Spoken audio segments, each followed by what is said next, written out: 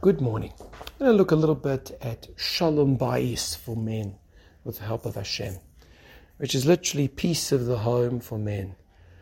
What does the Torah describe as the way a person should be as a husband? All right, this is what we're going to take a look at. And I draw from experiences as a rabbi of a community, as a teacher of children. You'd say to me, what has that got to do with Shalom Bayis? Well, give me a little bit of time, teach your child, and I can pretty much tell you whether, you have Shalom Bayis or not, because I can see it in the child. This is even if you don't even meet the parents yet, but you can see the effects. Shalom Bayis is really so fundamental, and unfortunately it is very much under strain in today's time. So let's take a look a little bit and see, means and ways that we can improve it somehow, some way. So first of all, I think one of the big issues is unrealistic expectations. Let's face it, a guy's married for a couple years. Originally he was all excited, and now he feels, on some level, I could have done better. I married her because of this, because of attraction, because of her midos, because of what she offered, because I thought she would do this for me, etc. But now I look at it and I think, you know what, I could have maybe waited, I could have chosen someone else. To put this mildly, this is heresy. Because what are you doing? You're saying HaKadosh Baruch Hu, you don't know what you're doing. If you think about it, Torah tells us many cases of shidduchim, many cases, right? We know about Yitzchak marrying Rivka. We know about Yaakov marrying Rachel and Leah. We know about Moshe marrying Zipporah. Why does the Torah see it necessary to go into these details? So one idea is to show you that it's Hashem who's deciding who it is you should marry. And yes, He will make it that you will see things that you're excited about, she will see things excited about, and then you'll choose each other. But ultimately, that's straight from HaKadosh Baruch Hu. So to turn to Hashem and say, I could have done better, is saying, Hashem, you don't really know what's really good for me. And that's totally against the Torah. That's the first perspective that we have to change. Hashem knows what He's doing, and He did it for your sake. Number two, other problem in this respect is you looking at it through arrogant eyes. There was a good friend of mine who was going out on shidduchim, and what happened was he was struggling in shidduchim. And a rabbi who's an incredible Oved Hashem, very close to him, he turned to him once and he said to him, as he complained, it's so difficult. He said, have you ever looked in the mirror? In other words, he realized that this guy had unrealistic expectations of what he wanted from a wife. She had to be this, and this. And he didn't, he couldn't recognize that, I'm a package deal, so she's also going to be a package deal. That's one of the ways to correct things is just to bring yourself down to earth a little bit, to humble yourself a little bit. So that is the first thing that's got to change, is unrealistic expectations. One of the contributing factors towards this is the world around us. We're surrounded by a world of advertising and a culture where everything is seemingly predicated on what's going to make you the happiest and the most satisfied.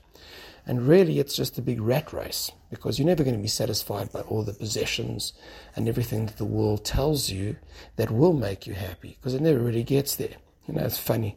I saw a car driving around.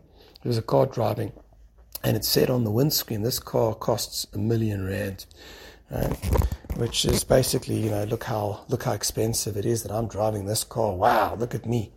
And that's very much like a child who comes from the shop, and he just got this beautiful toy as a gift, and he's going and waving it around in everyone's face to say, look at this. That's unfortunately, a lot of people just continue to be children throughout their lives. And particularly in marriage, it's the same thing. Second thing which we need to look at is we have to actually spend time thinking about what she does right. One of the great Balei Musa, I don't recall if it was the altar of Navardik or the altar of Kelm, said something quite unbelievable, that he had a booklet in which he wrote down all the positive traits of his wife. And he got to 1,000. Now, what impresses me about this story is that the altar himself needed to write that down. we need to write it down. We're so quick to say, okay, thank you, that's it. And we look at, what this person's wife does for him, and we think we've got the raw end of the stick. But actually, it's just because we're not paying attention to what she's actually doing. Next, number 3, one of the difficulties of Shalom Bayis is that when we go out to work, and we give our best hours of the day to the people who really matter to us the least, i.e. clients, our work colleagues. And then what happens? Right? We come home and we're hungry, we're grumpy, and we expect to be treated as kings and just to be children. We don't necessarily get that. Your wife may have had a long day or a difficult day herself.